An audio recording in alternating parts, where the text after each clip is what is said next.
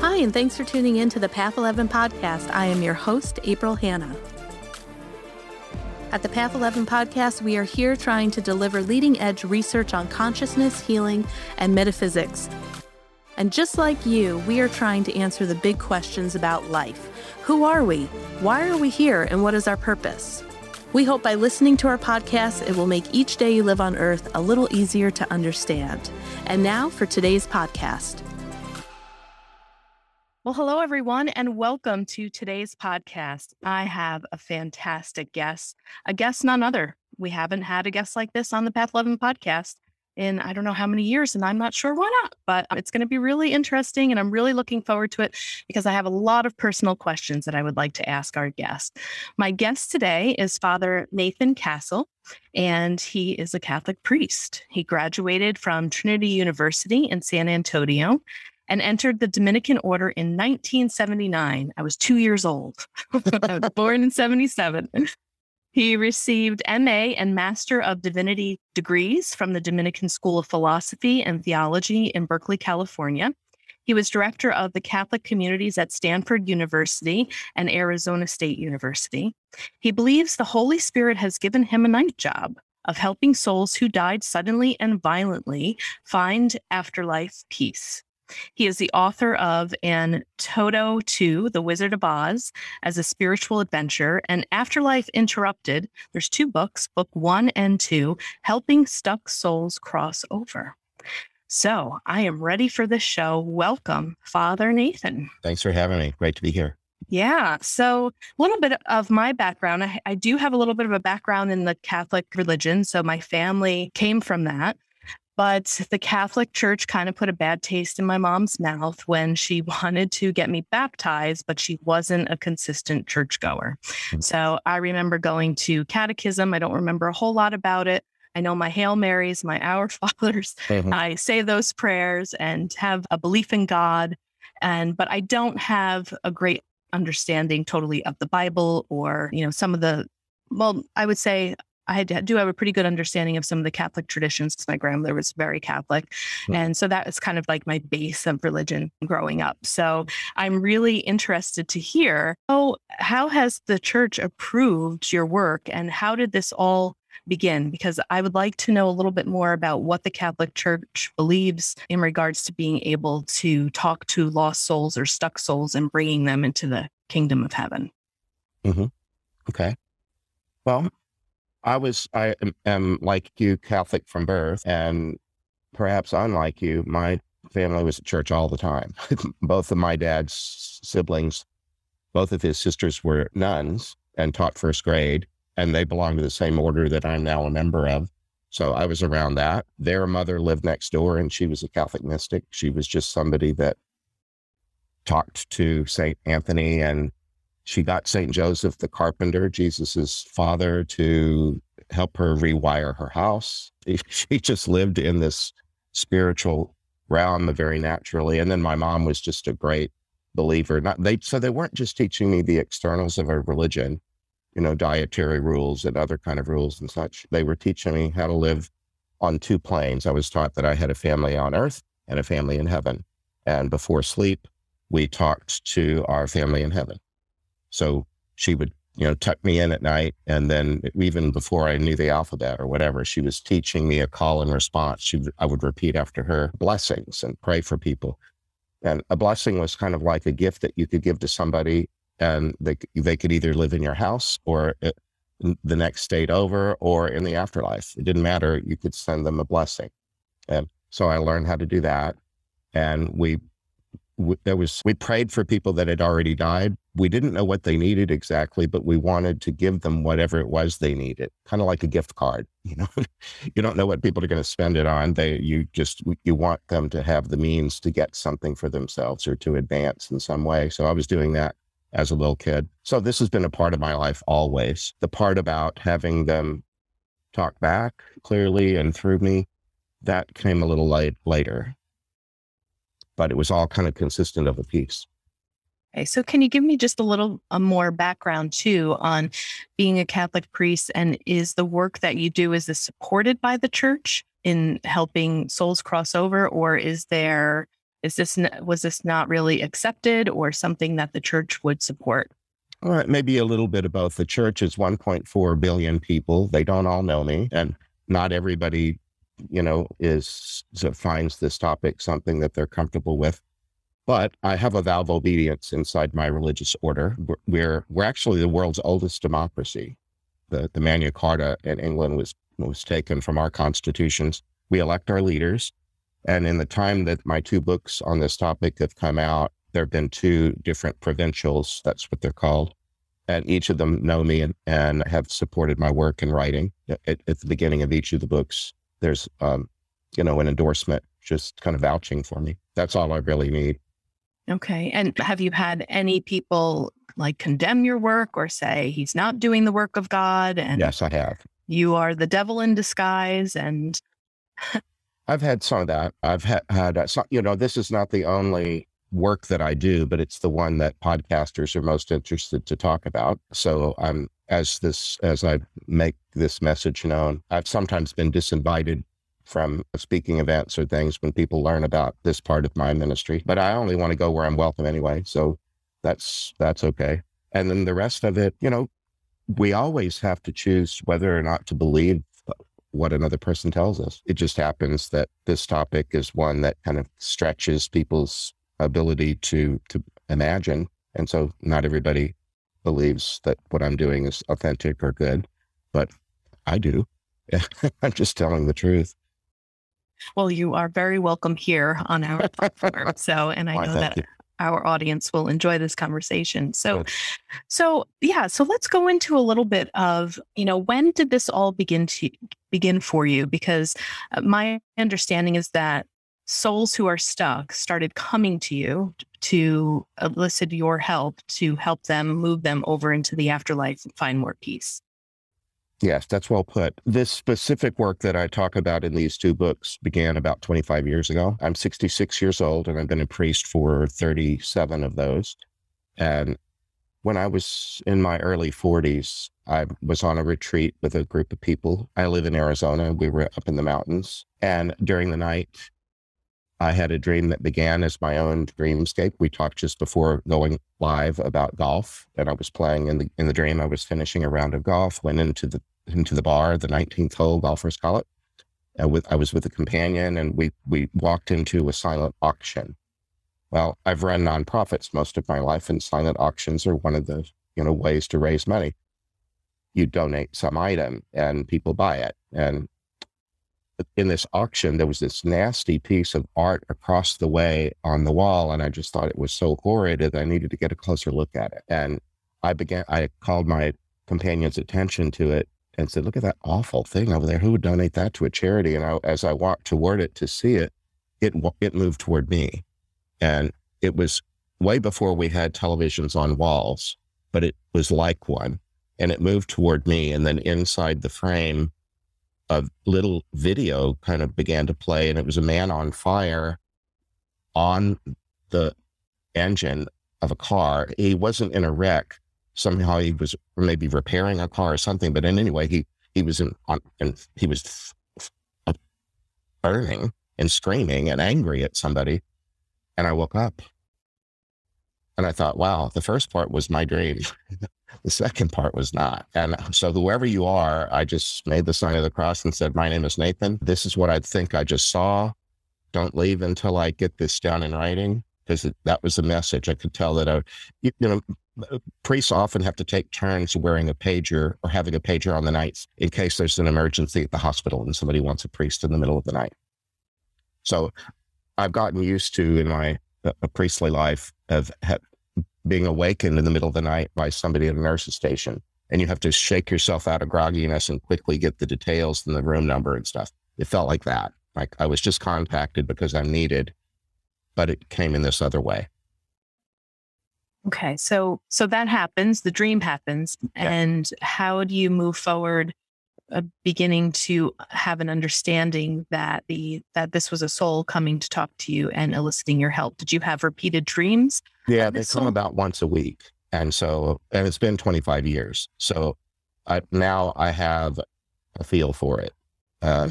I can tell that, like, you don't know what you don't know. There might be people that attempt to reach me in a dream and I sleep through it or forget or something. But about once a week, there's a contact dream, I call them. I talk about having a dream when it's my own stuff and receiving a dream when it's a message coming to me in the night. And they come in the night, they show me what they want me to see. And the people that I help are almost always people who died abrupt, sudden, violent deaths. I very rarely get people that die in their sleep, minor, sudden change. And so I write it down. I get with a prayer partner and schedule a time with a prayer partner in person, or during the pandemic, it's mostly done on Zoom. And we go into protected prayer. That's very important to me. I don't pick up hitchhikers on earth or in the afterlife. And that's what people are sometimes nervous about, this kind of thing, is that the devil is, going to get in the middle of it. And I believe that's possible. That's why I'm so cautious about myself and my partners when we go into this realm. It's just a Catholic practice to pray in the name of the Father, the Son, and the Holy Spirit. I use St. Michael the Archangel, Holy Mary, Mother of Jesus, St. Benedict, a number of other saints. And I think of it as creating like a huddle of light and grace, being surrounded like football players making a huddle. And only then do I say, we're available to help this person. I read the story that I wrote down as I received it so that my prayer partner can get it. I record them all. And so we usually pause the recording and sit still. And I read it a second time, like once for the mind and once for the heart, or to allow it to kind of seep, almost like a tea bag when you first put it in the water. Let's be still and let this soak through and make sure that I'm as attuned as I can be. And then I ask the guardian angel of that person, would you give us some clarity? Because dreams have they have, on the one hand, they convey ideas, but they can also be sort of vague, or they're symbolic. And so maybe you read the symbol right, maybe you didn't. So we ask for clarity of anything. For example, a person could have died in a car crash, but they didn't really indicate to you whether they were male or female. So which is it? Are we in the United States? Because it felt like we were in somewhere else. Sometimes the story has lots of people in it. So are we helping only one person, or are we going to help more than one person today? So we ask for a little clarity, and the guardian angels are so sweet. They'll come through right away, and I can allow them to speak through me, which is the part that some people find very problematic. I think it belongs to prophecy. Have you ever been to a Christian service, maybe a Catholic Mass, and there's a reading from the prophet Isaiah, for example, and the prophet is speaking in his or her own language, and then at some point they shift into God speaking through them. I've heard of that. Yes. Mm-hmm. It's common to Judaism and Christianity that the prophet will be talking about something, and then I statements begin to come through. I am the Lord your God. I want you to stop oppressing the poor. Something like that. It's still the prophet's voice, but it's the voice of God moving through them. I believe that this gift is a prophetic gift. And so anyway, the guardians come through and they give a little clarity. All right. So just to be clear, when you're having these dreams and you're able to distinguish them between yours, yeah. When you come out of the dream state, you write the story down, you go into prayer when you're awake. So you're not actually doing any type of lucid dreaming where you're in the dream state and possibly helping the person in that moment in the dream state to cross over or to find peace. No, it's not very often. Once in a while, might be something like that. But what I've written about in my books is really not that. It's waking up and then going and making an appointment later, and having a little session where we help the person out. Have you ever had the experience where after you said a prayer for this person, did you ever go back to sleep, in any part of your life, and the person would revisit you again and thank you? I had somebody come a second time because they wanted to make sure that I got it the first time. Gotcha. No, we end up we don't tell any of their stories in public without their permission. Mm-hmm. But the session that we have to help them move along across is not the appropriate time to be saying, hey, before you go, I'm writing a book. That just seems to be, a little self-serving. So when we decided that it felt right to write a book about this, we went back and made a list of people that we thought we'd like to tell their stories and ask their permission. And we thought we'd get a yes or no answer because it's a yes or no question. But in addition to that, we got little updates from people. Oh, interesting. Which was very sweet. It wasn't necessary, but just kind of a gift and a little bit of, hey, so what's been going on since you and I might do that if we were to meet again. This is our first time to meet, but if we were to meet later, we might catch each other up on what's been going on. Well, that just happens pretty naturally. And those sessions are also recorded and they're also in the books. Okay. So I want to go back to the protective prayer and talk a little bit about that, because like you said, you do believe in the devil and that there can be hitchhikers in the spirit world. Yeah. You don't want to pick up. Now, is some of that attached to a strong belief system in the Catholic religion that there are indeed evil entities? And if you have a belief system that there is evil in the world, then it would be good to be able to have a system like prayer or calling in saints or calling in protection and surrounding yourself in order for you to feel safe to be able to do this work. So I guess my question is, how do we know that evil, in your opinion, really does exist? Or is this just a belief system that you hold that in turn could eventually manifest because energy follows thought? And if you believe that there is evil, then that could manifest for you as an experience. Well, that there's evil is self-evident because there's crime all over the place and wars and, horrible stuff that people do to each other. So that there's evil seems to me is self-evident. The question of are there entities other than humans that cause it? We know that there are human beings that do evil things. Are there other kinds of beings, spiritual beings like that too? Isn't that your question? I guess that's and tied to the belief that there is indeed evil that exists not in human form. I'm trained in Thomas Aquinas. Some of your audience might be familiar with. He follows Aristotle and really a brilliant mind. He taught that evil doesn't have existence. It's the absence of a good.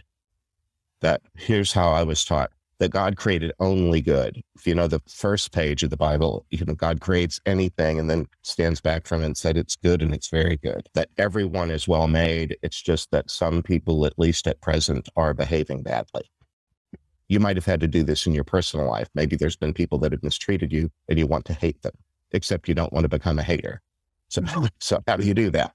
Well, you look for the good even in people that treat you badly, right. Or you hope for the good or something, pray for the good.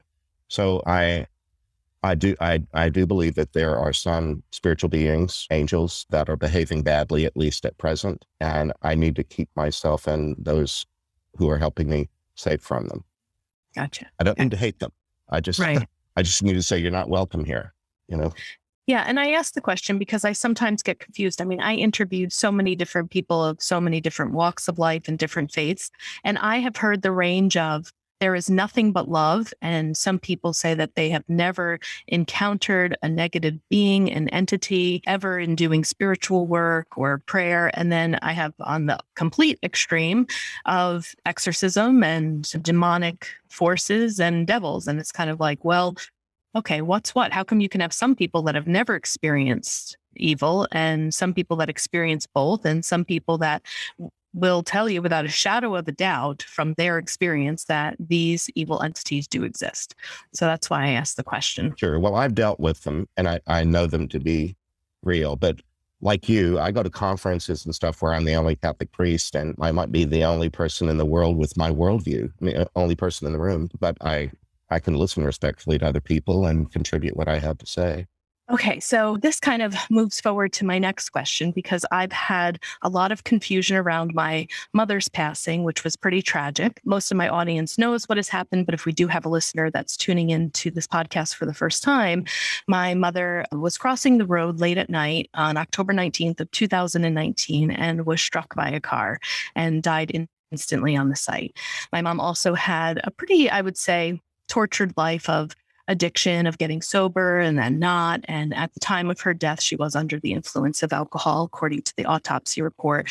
And she also had some other medications that were prescribed for her for antidepressants, things like that in her system. So she wasn't completely of her right mind at the time of death. And plus, the death was a pretty strong impact and not the way that we tend to like to hear that people die. It seems like everybody would maybe prefer somebody lives, a life where they have kind of like a slow and peaceful death, but this seemed to be pretty violent. And, this was one of the reasons that I was really curious to have you on the podcast, hearing the work that you've done, because I have heard a variety of different theories that when people commit suicide, or if they die of overdose and addiction or car accidents, or it is somewhat of a brutal death, or they're murdered, that the souls can get lost, or they can get stuck, or they can get earthbound.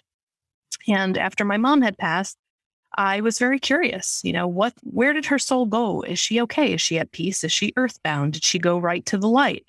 And so I consulted a couple of different mediums and healers, and I did, in my own meditation, kind of a search for her soul. And I've had many different dreams. Some were peaceful, some were not peaceful, of her coming to me and speaking to me in dreams.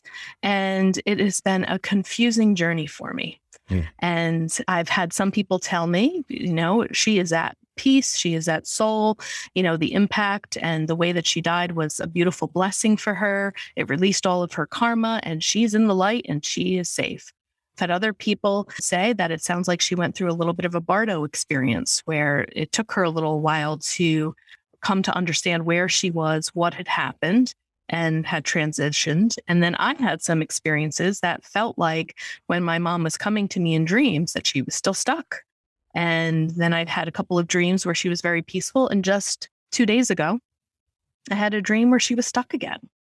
And I recently had interviewed a medium that said there's 2 types of dreams when people come to you when they pass. One is a true visitation, and the other dreams that are bad or disturbing are really more dreams that come from our subconscious.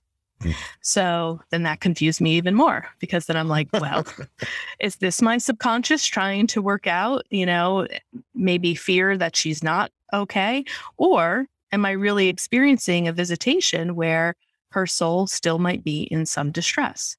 So I would love to get your opinion on this and hear your experience and thoughts. And my mom's accident, like I said, was, a vehicle related. She was hit by the car.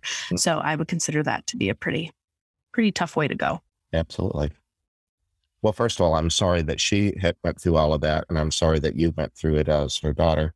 I try to stay to talking about what I have experienced. My training as an undergraduate was in sociology, and in the social sciences, you try to be a careful observer of information, of behavior, of data, and then report it. If you want to go beyond reporting it to have an opinion about it, you're supposed to label that and say, here's the data, here's my interpretation of the data. So what I feel, I can't give guided tours of the afterlife or answer everybody's questions about everything involving spirits, but I can say what I've experienced, and then I can generalize from it. So you're asking me to kind of generalize from it because I don't know you and I don't know your mother. Right. One thing that I've learned is that there's not a one size fits all about how people leave the body and what happens next. Sometimes religious dogma, or actually I've found that some folk who are not religious can be quite dogmatic in the way that they present their worldview. They're very certain that this is that, and will tell you so. One thing I've seen is that people leave the body in trauma in different ways. One blessing is that lots of times their guardian angel got them out of their body before the fire burned them, or whatever, that you're left after the death of something like that wondering, what did it feel like? Or were her last seconds terror or something like that? Very often the people that have come to me have said, well, yes, it's true that I went through the windshield, but I wasn't in my body at the time. I was already taken out. There's one story that's really sweet in this book. This woman got killed in her own home. You wouldn't think that would be a sweet story, but she was an elderly woman who had fallen and broken or cracked some ribs and was mostly lingering on the couch. Neighbors brought her stuff to eat, and she was sort of dozing when there was a sound at the door, and she wondered, did I forget that somebody was coming by? Well, it was two strangers coming into her house, and she didn't like the looks of them. They looked scary. And she said, I tried to muster myself and protect my home. And she said, maybe I should have tried a different strategy because I was so old and frail. All they had to do was push me over and I was gone. But she said, what happened next is my guardian. I didn't even know I had one, but he swooped me up and put me between the roof and the canopy of trees over my house. And then said, what I want you to do is pretend that you're a dog that just went swimming and shake it all off. And her guardian she said, well, he seemed to be in charge. And so I did what he said. And she said, I shook it all off. And then the guardian said, listen to this. It's unpleasant here. Let's leave. I don't know if you'd want to imagine it, but can you imagine your mom's guardian along the side of the road saying, it's unpleasant here. Let's leave. Sure can. Yeah. Let's not stay. Mm-hmm. And then she said, he invited me to get on his back, and it reminded me of a Superman movie where somebody rode on Superman's back. And she said it also reminded me of a show I'd seen about people who tandem skydive. She said, I would never in my life have jumped out of a plane, but I saw that sometimes people that have never done that strap themselves to somebody that's expert in it and they jump out of a plane. She said, he seemed like a nice person and he was helping me out. And so I got on his back and we flew away. So that's just one person's experience of enduring a sudden violent death and telling a sweet story about it. But I've heard many such stories, and a lot of them do involve having been spared the worst of the trauma. My body burned, but I wasn't in it, that kind of thing. And so what if we go to suicide, right? Because suicide in the Catholic religion, people are usually damned to hell, right? It's like that used to be the case, but that changed during my lifetime. Okay. So what are the Catholic rules around suicide, or what is the belief system that if you commit suicide now, where do you go? And well, you're right. When I was a child, if you had committed suicide, you weren't allowed a Catholic burial, you weren't allowed a mass and so on. And kind of from the bottom up, that was changing even in my childhood.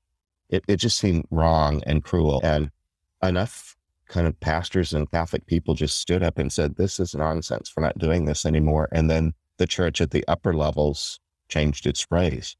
Mm-hmm. People sometimes think that the church is a pyramid. The Catholic Church looks so pyramidal because it has a pope and cardinals and stuff. Well, a lot of times it really is, the energy is from the bottom up. So that formally changed in 1991. I was already a priest at the time when new prayer books came out, and there's prayers in the funeral liturgy for suicides. Okay. And is there a belief system around what happens to the soul if they do commit suicide? Well, there's a presumption that the person was troubled in some way, and did they have clarity? Did they choose suicide, or did they drift into it? I've been with people that died of something like suicide, specifically when they are drug addicted. And most of suicide, in my experience, is usually an attempt to stop pain. Mm-hmm. People are just in pain and nothing has helped, or they can't take it anymore. They need the pain to stop. And of course, they also have to come to the truth later on that choice was painful to other people. And you used the word karma earlier, which isn't really a Christian idea, but actions having consequences, some of which are negative, that need to then be resolved later on. When I've done funerals of people who committed suicide, and mostly we pray for their good. It's a mystery of, how they are, what they're doing now, and so on. But we send them love by praying for them and hope that helps them in their ongoing journey. Is there anywhere in the Bible or the Catholic faith that says that a person that commits suicide would not be allowed into heaven? No. No? Okay. Because I've heard people who are of the Catholic faith feel very scared that their loved one would not make it into heaven and wouldn't be accepted into heaven because they committed suicide. Well, that's just not true. And there's probably, I don't know what your audience is and how expansive it is, but there's probably somebody listening to this conversation going, oh yeah, my loved one committed suicide. That's just not Catholic teaching that that they're damned to hell or anything like that. It's a very persistent misunderstanding because it's based in some truth. That used to be the way that the church taught, but it changed. One of the reasons I like being the priest that I am is because I believe that people can change, institutions can change, and we can be agents of change. Mm-hmm. Okay. So going back to these souls that are stuck, why do you think some souls get stuck? And how do you have an understanding of maybe some that will have a violent death, but they're not stuck and they go into the afterlife with peace? Yes, it's largely a function of some idea that they created. For example, some people felt that they died doing something wrong and are going to be punished. And so they run away from the light, if you will, or try to isolate. It's not exactly possible to isolate because we're in a network, we're in a web. We're the field, whatever you want to call it, we're never absolutely alone, even when it seems that way. And in Catholic teaching, at least your guardian is always with you. So sometimes people get stuck because they form an idea that they're unworthy, that they need to be punished, or sometimes they just are sick and tired of everybody and want everybody out of here. There are lots of different forms. So if I'm understanding you, potentially a person's belief system at the time of death could affect their immediate experience as they enter into the afterlife. Yes, and not just their belief system as a religious belief system, but just their imagination, what they think about themselves and think about other people. Sometimes they just isolate. Sometimes they're overwhelmed because of what just happened to them, and they're not thinking clearly about anything until things calm down. You must have had that in your life at some point where you just can't make any decisions right now because it's all just too overwhelming and you need to somehow sleep on it or come to some sort of calm before you can then make a decision. It's sort of like that. Okay. Can we go back to when you were talking about sometimes the angels coming through you? My audience might call that a form of channeling. Yeah. I'm not sure if you use that same terminology or not. I don't, because it's radioactive in my church body and I'm trying to stay a priest in good standing and not a former priest. So I don't use that word, but I don't find that word. You have a channel, don't you? Don't you have a TV channel? We do. Yep. Is that evil? It's also in Spanish, it's the word canal. Mm-hmm. A canal isn't evil. It's just a way that energy, perhaps water, moves through a space. I don't think that word necessarily has to be so frightening, but people think of it badly, and so I don't use it to talk about myself. Right. So what would the wording be that you use when the angel comes through? Is that more of the prophetic? Yes, thank you. That I think of it as prophetic gift. A prophetic gift. Okay.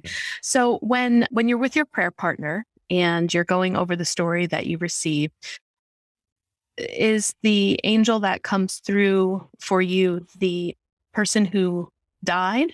Is that the angel, like their angel or their guardian? Yes, it's their guardian. With you? Almost all the time, it's the guardian of the one who we're helping that day. Mm-hmm. Sometimes there are situations where people are clustered in a group, people who died in the same way. Mm-hmm. And they're in some sort of what might be sort of like a holding area, some sort of place where they can all just be, but they're really not ready or receptive to assistance. They're just in this place. And once in a while, there'll be one where somebody becomes the spokesperson and their guardian becomes their assistant. But their moving is attractive to other people and they move together. Now, I understand that you only work with souls that come to you in dreams. That's right. Okay. So as you've been doing this work, do you have people coming to you saying, please, Father Nathan, contact my loved one and make sure that they're okay? Do you have Yeah, people that want? I do that. And I put a little on my website, which is the way that people would find me. I have a little document that you have to move through before sending me an email. And we state that I only deal with people that came to me. And if you're looking for a mediumship, that's not what I do. Right. So with some of the stories that you've told in your books, have you ever had anyone reach out to you to say, I think this is my family member. I think I know who this person is? Not yet. I anticipate that one of these days that'll happen, but no, that hasn't happened quite yet. Okay. And then I'm also curious to know, do you have conversations with God and understanding why God gave you this gift and why you're doing the work that you're doing? Is there a higher message from above, from the Creator, that has kind of given you your assignment and has spoken to you about why you've been chosen for this work? Well, thank you for asking. I understood as a very little kid, because I was taught, and it sounded true to me, that I would live after I died. Can you remember when you understood, at what age you understood that you were immortal and that you would die one day? Can you think back in your own life about how early did you understand that to be true? Did you see the dead bird on the sidewalk and know what a dead thing looked like and understand that one day you would be that?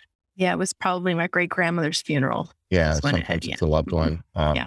Well, I understood that I and all the people, all the other human people and all the animals would die.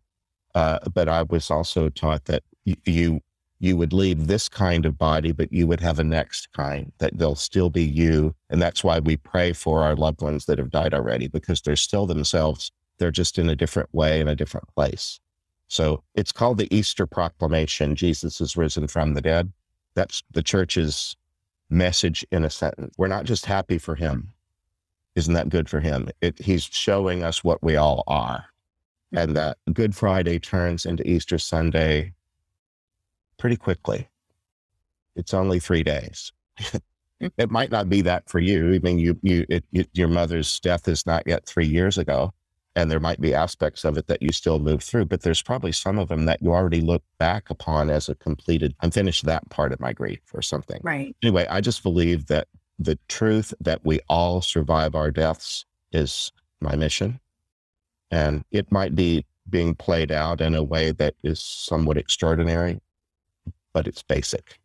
It's the basic message. Well, I wonder too, with the stories that you're able to tell in your books of these traumatic deaths that people have and, the family members that are left here on earth to be able to process them, even though nobody as of yet has come to you to say, I think that might be my family member.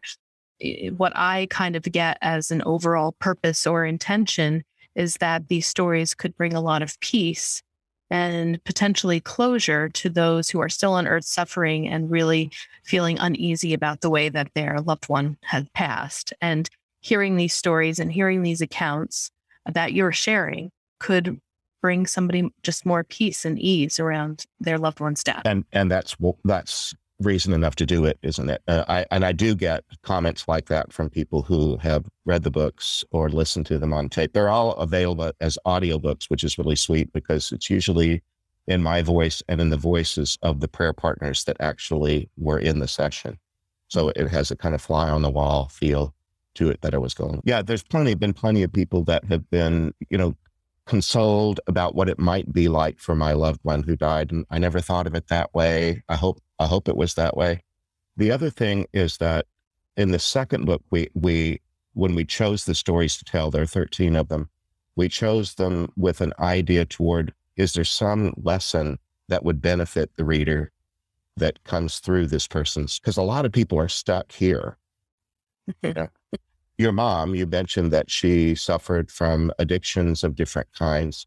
That's pretty classic stuckness. It's hard. The addicts have a real hard time of getting out of that ditch.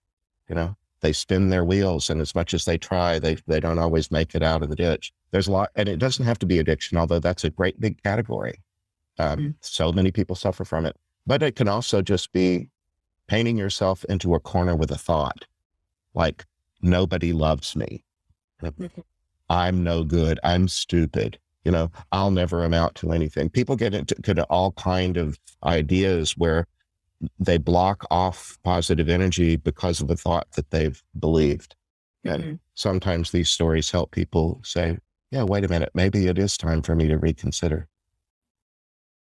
I'd also like to hear your idea on what heaven is. Is it an actual location and place that people go to, or is heaven a word used to describe the larger, consciousness system that we have out there of the great creation? Yes, or all of the above. I do a lot of retreat work and seminars and things, and I love words. And heaven in Spanish is cielo, C-I-E-L-O. And in Spanish, they use the same word, cielo, to describe both the place where angels fly around or the place where birds fly around. It's sky or it's the afterlife. It's both. You have to know from context what the speaker is talking about.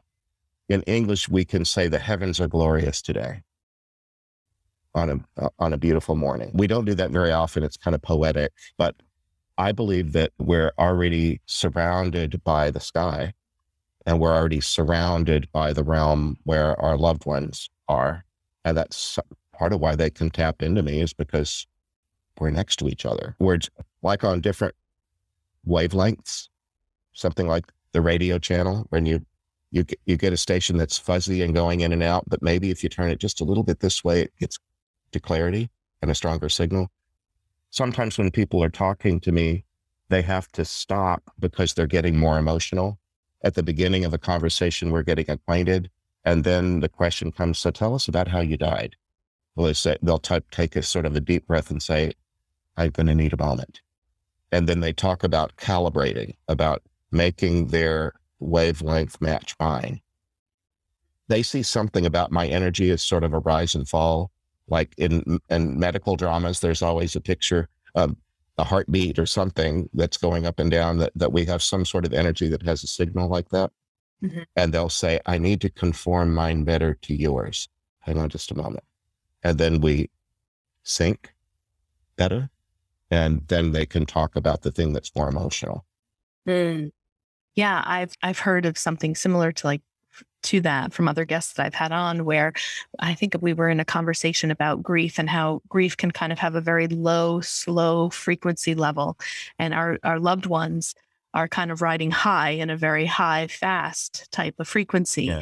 And in order for us to connect, like you said, or sync, it's important for us to raise our frequency to a level, because they also have to work to come down. Yes. For us to meet. And you mentioned that you have a meditation practice. And I think regardless of how that plays into organized religions of different kinds, having a quietude, having some regular practice of trying to be still, whatever form that takes, helps raise our vibration. It helps us, for one thing, in the meditative, I'm a semi-contemplative. My religious order was one of the first to leave the monasteries in Europe.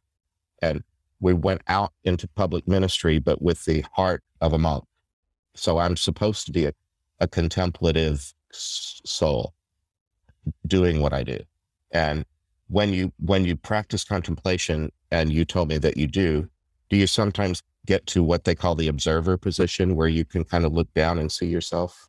Absolutely. Higher self. Yep. Again, different religious things are going to have different words to describe things, but be able to be the observer of yourself. And that can help you get unstuck, because you don't buy the nonsense of whatever your drama person is all upset about. Right. Yeah. So do you foresee yourself staying within, being a Catholic priest, or does that restrict you in any ways? Do you ever see yourself just saying, I was a former Catholic priest, to be able to maybe move into other dimensions or use other language, or be able to freely express and describe your experiences that aren't so confined and structured to keeping you in a little bit of a box? All right. Does it constrict? I would say that my membership in my religious order, my brotherhood, and my church constricts me only in the way that love constricts us at all. I don't know if you're a married person or a sibling or whatever, but loving anyone is a joy and a delight. And it comes with restrictions because people have limits. And you might, it's part of the calculus. I did lots and lots of weddings as I was a campus minister most of my career. Part of what people have to discern before they make a lifelong vow to be with this other person, because this other person is also is as joyful as they make you be. They also have their limits, and you might have to be constrained in some way in order to make your life mesh with theirs. So that's the way I think of it. I'm a member of my religious body and my church, and I want to love the whole of them, the good, the bad, the ugly. And otherwise, I just think I would be opting out of life somehow and insisting that the world conform to my standards before I deign to be a part of it. Okay, great. And then I have one last question, and it's kind of a side question, but it was one in the talking points that you guys had sent over. And I just thought, what does he mean by this? And it was sometimes celebrities can help souls cross over.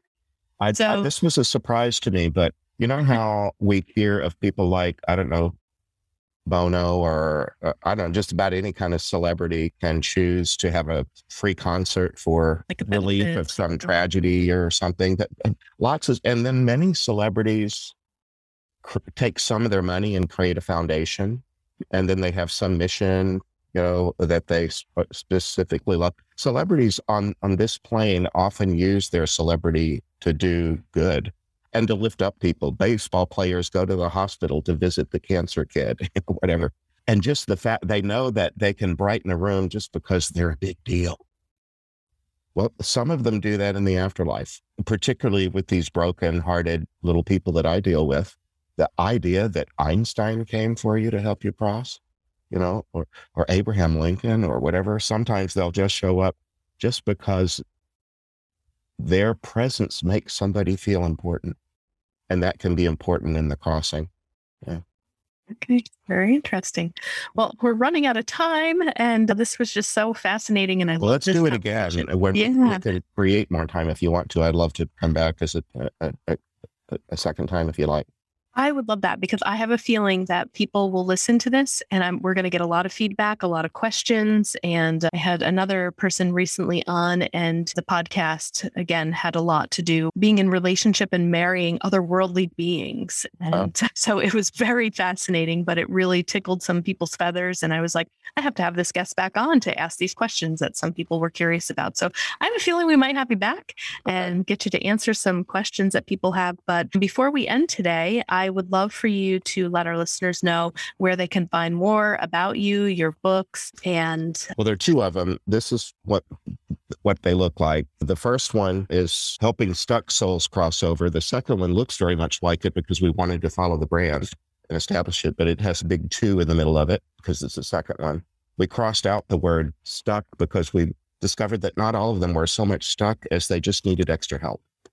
They just needed the ICU, or they needed something, and they weren't so much stuck. They just needed extra help. They can be found on my website, which is my name, Nathan, which Nathan Castle, Castle, Nathan-Castle.com. The books are on Amazon. You can just, type in my name, Nathan Castle, and it takes you to, they're available in, paper book form, ebook form, and Audible. If people want to contact me, I do ask that they first read at least the first book or listen to it, because they often want to ask me questions that are answered in the book. And so if we're going to have a conversation, I'd rather it be a really well-informed one. So let's do that first and then be in touch. And I often do Zoom calls with people. I don't do mediumship. And so I can help people dispose themselves to perhaps have messages from their loved one. I can teach them Catholic practices that I was taught. So anyway, if I can be of help to any of your listeners and viewers, that's what I'm here to do. Okay, lovely. So everybody read the book first before you contact him. And if you guys would like me to have Father Nathan back on here, please either direct directly email me any questions at april@path11productions.com. Or you know that once our podcasts are ready to go out, we post them on Facebook and our Instagram page. You can also watch this interview on Path 11 TV.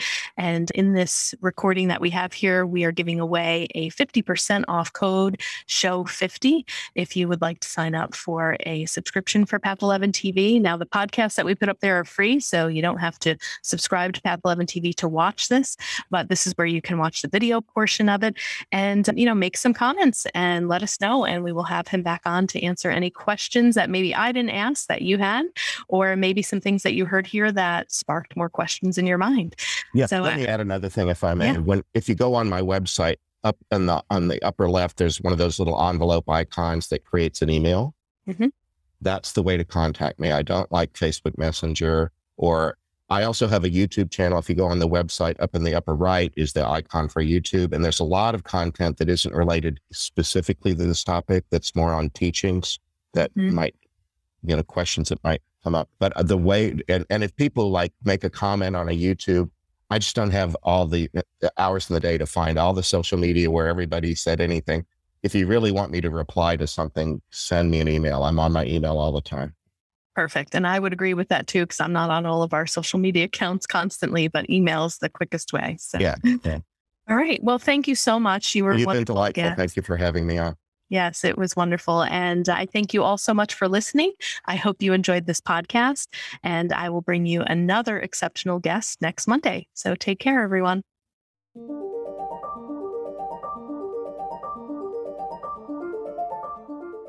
Thanks so much for tuning in to today's show. If you haven't already, please subscribe and rate and review the Path 11 podcast in Spotify, Apple Podcasts, or wherever you listen to your podcasts.